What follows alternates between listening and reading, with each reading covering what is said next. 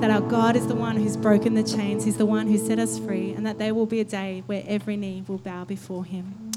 Thank you. Thanks.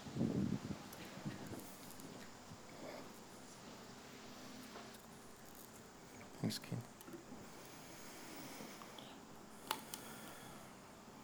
Our Bible reading this morning is going to come from the book of Colossians. Colossians chapter 3.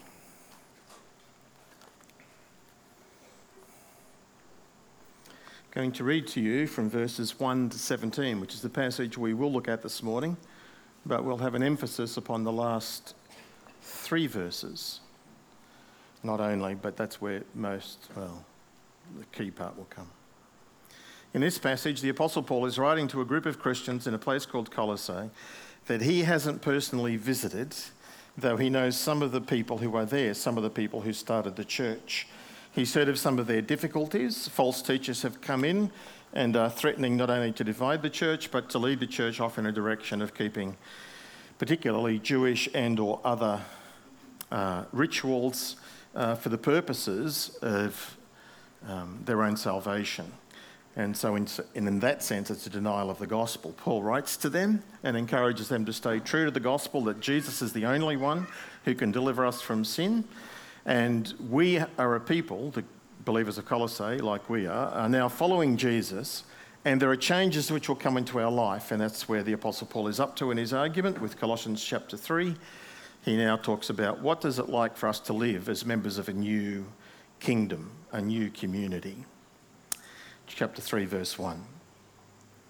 Since then you have been raised with Christ, set your hearts on things above, where Christ is, seated at the right hand of God.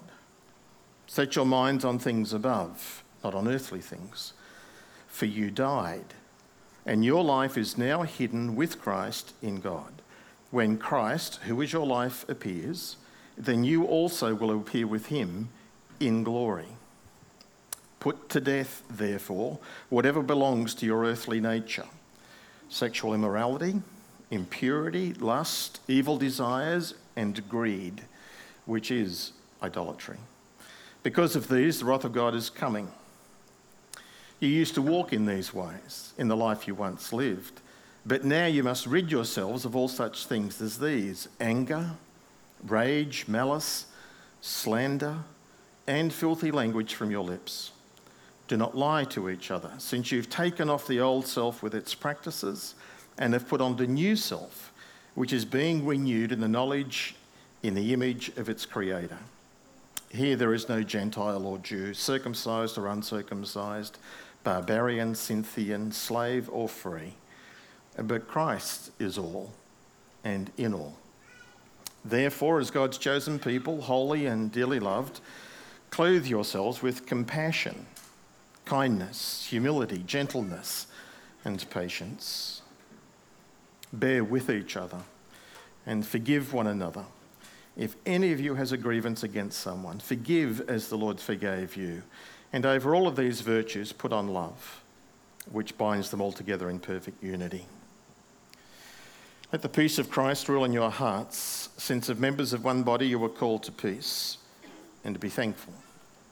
Let the message of Christ dwell among you richly, as you teach and admonish one another with all wisdom, through psalms, hymns, and songs from the Spirit, singing to God with gratitude in your hearts.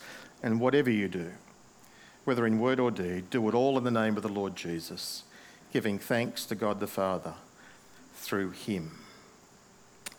This is God's word to us today, and the Apostle Paul from that passage goes on to talk about husbands, wives, children, parents, slaves, masters, and then he talks even about our relationship with outsiders.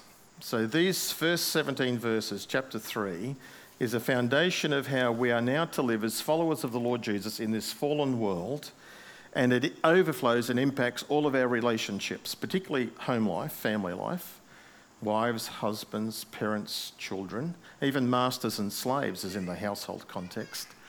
But then it overflows into our attitude and relationship with those who are outside the kingdom. Let's pray and ask God to guide us. Thank you, Lord, again for your word, and we pray that you would help us now by your Holy Spirit, firstly to understand what your word says, and then, Lord, to also understand what it means for us, its implications and its applications for our living, so that we can be disciples of Jesus, living in his new kingdom, following him and becoming more like him. Speak to us and teach us, we pray, in Jesus' name.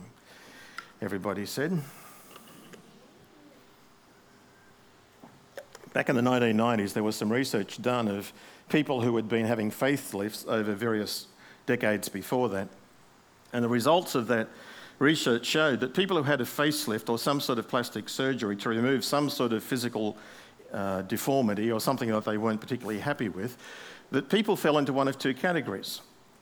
The people who had the operations, successful operations, had their blemish removed or something righted, nose, whatever, shortened or whatever, The first group of people were quite happy with it, and it changed their behaviour. Instead of becoming so introverted and so self-conscious and so aware, they became far more outward, far more confident. It transformed their life and their social interaction. Second group didn't make any difference at all. Though the operation had been successful, though the deformity had been removed, though whatever it was had been successfully operated on, these people still operated under the belief or the idea, I still have something wrong with me. And it led to no change in conduct, no change in confidence, no change at all. What do we learn from that? The people who did not accept the truth of the change in their situation remained in the state where they were, and the people who did accept the truth of their change in their situation were transformed by it. That's exactly the truth Paul is talking about here. Once, all of us belong to the kingdom of Satan, the old life that we live, our self-life. Everybody born into this world is born in sin. And we either growing up in this world are either religious or we're not religious. And even if we're religious before we become followers of the Lord Jesus, you could be religious because your parents made you go to church.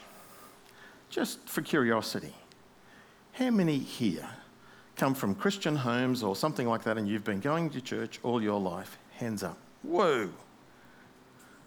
A lot of you, hands down. What about, let's just check the room. What about those of you who brought up in a home where your parents probably weren't Christian and you didn't go to church when you were a kid or a teenager and you only started after you became a follower of Jesus? That would be me. Oh, it's about a third, 2/3, 1/3. Significant. Even if you're following your parents to church, you're a religious person, before you become a true follower of Jesus, you could be a religious person being devout in order to be saved, or you were being a religious person because it was on show, or you went because your parents made you go. The irreligious people would fall into sort of subcategories as well. They weren't religious, they didn't go to church, they didn't do any of those sorts of things, and they either did their own thing, fulfilled their own desires, and they didn't give a rip about anybody else. They did what they wanted to do. There's some people like that. But most people that I knew growing up who were not religious were nonetheless people who fulfilled their own sinful desires and did their own thing, but they did it with a view to not hurting anybody else. They obeyed the law. They stayed within the bounds of society. They were good, decent people outwardly. But all of us are sinners. We're all fallen short of the standard. Religion doesn't save us. Living by our own morals doesn't save us. But now, in coming to Jesus, we have been transferred from that kingdom into his kingdom. We've crossed the line.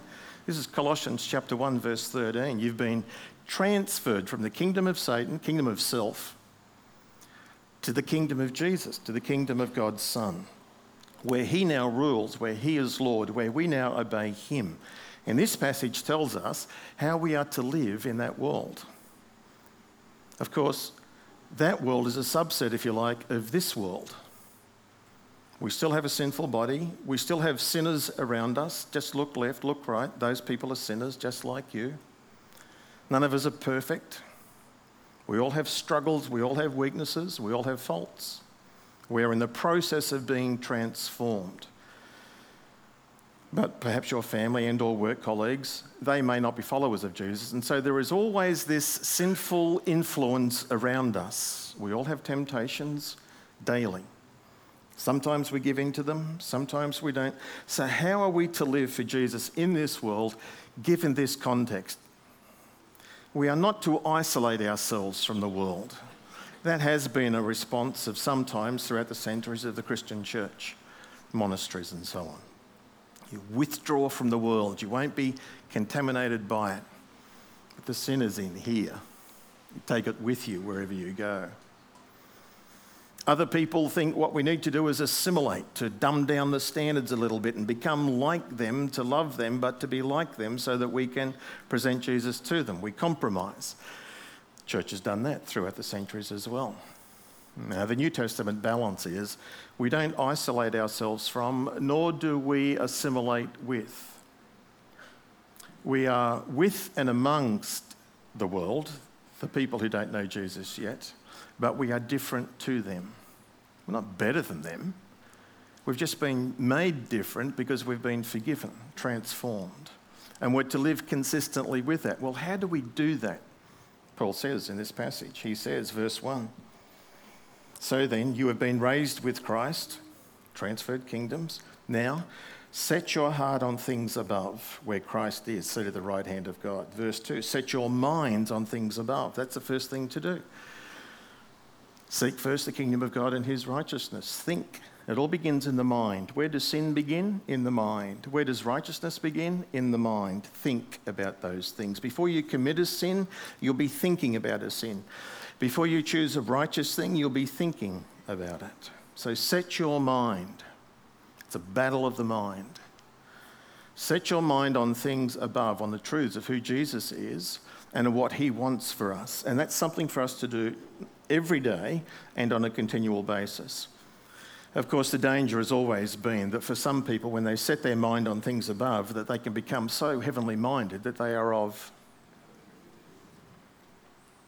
Alternatively, there are people who are so earthly minded they are of no heavenly use. The balance is, set your mind on things above so that you can be of earthly use. Set your mind on things above so that Jesus can live in you and work through you in this world where he has intentionally placed you. He wants you to serve him. Paul goes on to say, verse 3, "For you died, and your life is now hidden in Christ." You died. When you transferred from the kingdom of self to the kingdom of Jesus, you died. Not physically and not literally, but spiritually. You died to your old self. Do you feel dead to sin? I felt faint once about it, not dead. Sin is very much alive in us, isn't it? And you see, here is the point. Our identity is what God says it is, not what we feel it is. If God says we died to sin, then we are dead to sin. But I don't feel like it. That's not reality. God says you died to sin. Now, death does not mean the eradication of sin. Death means separation. You died to sin. You have been separated, if you follow Jesus, from sin, from this sinful force which is in us. It's been separated, not removed, not eradicated. It's still there, but it's weakened. One day it will be removed, but not yet. It's still there. And now, as the old Indian told a missionary, I love this illustration. For me, it says it so clearly. The old Indian chief once said, "I have living within me 2 dogs, a black dog and a white dog, a bad one and a good one." And the missionary said, "Which dog dominates?" And he said, "Depends which one I feed." Get it? Feed your sinful nature, give in to sin, indulge sin, give in to temptation. Your sinful nature, you're resurrecting it, you're empowering it, it's gaining in power. And you commit that sin, it's a bit like dominoes. Once you start, you do it again. It becomes easier and easier and easier. And then you come to the point where God will work in your life and bring you to conviction, you'll repent, you'll get rid of that and you'll start again. But if you don't, you see, it starts here in the mind. When you start thinking sinful things, that's where you stop it, there in the mind. Don't think about it. Set your mind on things above, not on things on the earth. That's how we are to live in this new kingdom that Jesus has given us. When I say to you that death is not the eradication of our sin nature, it's the separation. I've told you this before, and I'll probably tell you again. We have been separated from sin's penalty, 100%. If we're a follower of the Lord Jesus, we are forgiven for all of our sins. We are separated from sin's penalty, paid in full. We have been separated from sin's power. Sin no longer has a power that it once had in us. It's been broken. You died to it. You've been separated from it. Doesn't feel like it. The spiritual reality, it's happened. Now you've got to live it out. And in living it out, you will find that it is true. And we've also one day will be separated from sin's presence, from sin's penalty, from sin's power, and from sin's presence. We won't be separated from sin's presence, of course, until the Lord Jesus himself comes and we get new bodies, resurrected bodies. Then there is no more sin in the kingdom. So we're talking about that middle level, sin's power. We are in the process, and each day we have to make choices. And when we're tempted, we can say no. We have the ability to say no because we've been separated from the power of sin. Now when we sin, we do so because we've been tricked, deceived. We're listening to the evil one. Verses 5 to 8, the Apostle Paul goes on to expand this truth. Put to death, therefore. His language is very strong. He's saying, kill off your body parts that cause you to sin. He doesn't mean that literally. But he does mean be radical in your attitude towards sin. We do the same thing. It's called it's a metonymy. It's you use one part of your body to describe the particular sin that you're involved with. One day, Kate will say to Marnie, don't give me any of your lip. She can't talk yet, so you can't say it yet. Don't give me any of your lip, by which we don't mean the lips, but we mean that which the lips is doing, which is speaking inappropriately. So we do the same thing in our language and culture. We use various body parts to describe the particular inappropriate behaviours we're doing. That's what Paul does here. Put to death those parts of you that are earthly, which are causing you to sin. What did Jesus say? If your right eye causes you to sin, pluck it out. If your right hand causes you to sin, cut it off. Does he mean that literally? No. He's doing exactly the same thing. Be radical. It's difficult. It's painful. But there's blessing in it. That's what he's saying. Put to death what is sinful in you. And he goes on to repeat that in verse 5, put to death. In verse 8, put it away, rid yourself of it. In verse 9, you've taken off the old practices. It's all about living in this new kingdom is being done with the way you used to live. I won't do that anymore. I'm being changed. I'm not there yet, but I'm in process as you follow Jesus. Verses 9 to 10, he does the opposite. Instead of putting off the negative, the sin, it's put on the attributes, the virtues, the qualities that reflect the Lord Jesus. Verse 10, put on. Verse 12, clothe yourselves. Put on love in verse 14. That's this. Say no to sin. Say yes to righteousness. And it all starts in the mind. Set your minds on things above. It's a process, not instant. Then there is a beautiful thing that Paul does, quite radical in the first century in verse 11. As we do this, this is not done, it is done personally and individually, but it's also done corporately. So as we put off the old ways and put on the new ways, that the church becomes transformed. Verse 11, here in the church, there is no Jew and Gentile. There is no Australian and Chinese. There is no this and that group. There is no circumcision and uncircumcision, the religious ones and the irreligious ones. There's no barbarian or Scythian, no slave, no free. No cultural differences, no social differences, no academic, intellectual differences, no religious differences. We're all one in Jesus. Of course, there are differences, but we don't let the differences make the distinctions that the world does. We're to be different to the world. That in the church of Jesus, everybody's welcome.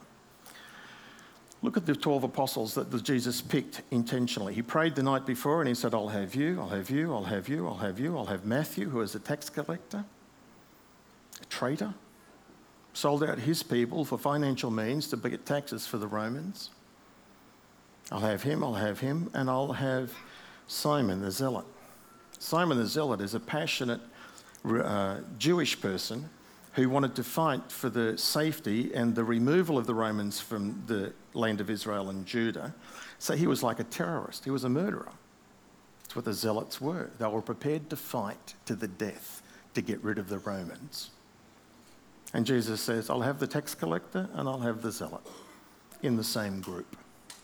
They would have hated each other outside of that, but in Jesus, they become one. So too for us. That's the goal, that's the aim, that's what God's doing. So when the world out there comes into a church in here and looks around and sees all different sorts of really funny looking people, the world ought to be scratching its head of saying, how come you people get on? What's happened for that? And of course, it's the gospel of Jesus. Now you can see how the evil one works. When the church doesn't get on, when there are differences, when worldly distinctions are brought in and we make distinctions on that basis, then the world says, you're no different to us. That's a satanic strategy. That's his intention, to undermine the work of the gospel. So there's a wonderful picture of the church in verse 11. I need to move on. Verse 12 to 14, the Apostle Paul then says, here is a series of commands, instructions, they're commands in the Greek text, of what we are to put on. And before I tell you, read them to you, let me say these two things to you. Firstly, the list is in verse 12 and following. Firstly, putting on these things does not change our personalities. Whether we are a driven person or a laid-back person, whether we're an extrovert or an introvert, whether you're people-oriented or task-oriented, whether you're a thinking person or a feeling person, whether you're rational or whether you're an intuitive, that doesn't change. When you put on these qualities, these virtues, as you work these things through in your life, as God works in you, then you become, secondly, more like the Lord Jesus with your personality. Because all of these qualities that Paul outlines for us are a reflection of the Lord Jesus. This is what he modelled for us. And as we put these on, as we develop these attributes in our lives, then we become more like him. Set your mind on things above. How do you do that? Well, develop these qualities in you and you become more like the Lord Jesus as you live for him in this new kingdom. What are these qualities? God wants all of us to have a heart of compassion. That's a feeling. A heart of compassion. It is an attitude, but it's also a feeling. I'm not going to do this for all of them, but I did want to say this. If you don't have compassion, or you feel you don't have compassion for others, it's because you're not focused on them, you're focused on yourself. The Lord Jesus took his disciples across the lake, got to the other side, and when he saw them, he saw that like they were sheep without a shepherd, and he had compassion for them. Something you feel, to care for others. The disciples said, send them away. We want to have something to eat and we want to rest. The disciples didn't have compassion. Why? Because they were focused upon themselves. They were focused upon their own needs, what they needed to do. When you focus on others, compassion will develop in you as you feel for and care for other people. A heart of compassion, kindness, humility, gentleness, and patience. kindness, humility, gentleness, and patience in our relationships with one another. These are the qualities of the Lord Jesus. How do we do that? Well, Paul goes on to tell you, verse 13, by bearing with one another and by forgiving one another. By bearing with, putting up with, tolerating idiosyncrasies and differences and faults in all of the grey areas of life. He's not talking about sin, and he's not talking particularly about false teaching. We're not to bear and put up with that. We are to remove that. We're to confront sin. But when it's not sin, when it's not false teaching, then we are to be patient and tolerant and kind and gracious and welcoming, not sour and bitter and resentful, not thinking we are better than anybody else, not demanding our own way. We're to do just what the Lord did for us. That's what Paul says. And over all these things, he says, put on the overcoat of love. It's like the Apostle Paul is saying, here is a new set of clothes. Take off your old sinful rags and put on the clothes of compassion and patience and kindness and gentleness and humility. Put those clothes on and wear those clothes every day, in every situation, wherever you go. Not just in church, but wherever you go, on the road, when you're shopping, at work, at home. Patience. And when you become impatient because the little baby wakes up at 4:30 in the morning and you've had enough and you're sleep deprived and you can't handle it anymore and you lose patience, well then you repent and you apologise and you get right with God again. It's not about us pulling up our bootstraps and just trying to be better. It's about relying on the life of Jesus in us, as he will go on to explain. The Apostle Paul says these three things to us, and this is what really captured me. Marg's not here this morning, is she? Marg Buttle? Oh, good. She was at the Chinese service. She heard this last week. So she's not missing. She was gratefully and wonderfully serving the Chinese congregation by playing music for them. Note verse 15, 16 and 17. Verse 15, how do we do all of this? Number one, let the peace of Christ rule in your hearts. Let the peace of Christ rule in your hearts. I'm going to have to speed through this. I won't be able to give it the time I really should have given to it. To have the peace of God rule in your heart, the peace of Jesus rule in your heart, then firstly you have to have the peace of Jesus. You get the peace of Jesus by transferring kingdoms, by becoming a follower, by becoming a Christian. Once you do that, then it's an automatic fruit, it's an automatic gift of the Lord Jesus to all of his followers. Let the peace of Christ rule, be boss, make the decisions, guide you and direct you. Let it be the umpire of a decision. You've got to make a decision, and if I think I'm going to do that, I feel at peace. And if I start thinking I should do that, I feel not at peace. I feel a little anxious or worried about it. Then go in the direction of peace. Let the peace of Christ rule in your hearts. That's one of the ways that he guides us. And it's certainly the way that he wants us to live. In John 14, verse 27, the Lord Jesus says to his disciples, my peace I leave with you. My peace I give to you. It's promised to us.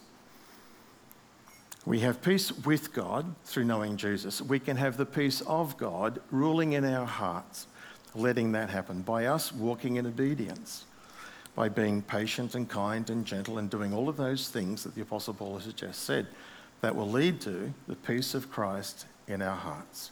We'll be at peace with him and he will be directing us. So let the peace of Christ rule in our hearts. If we sin, then we lose the peace of Christ.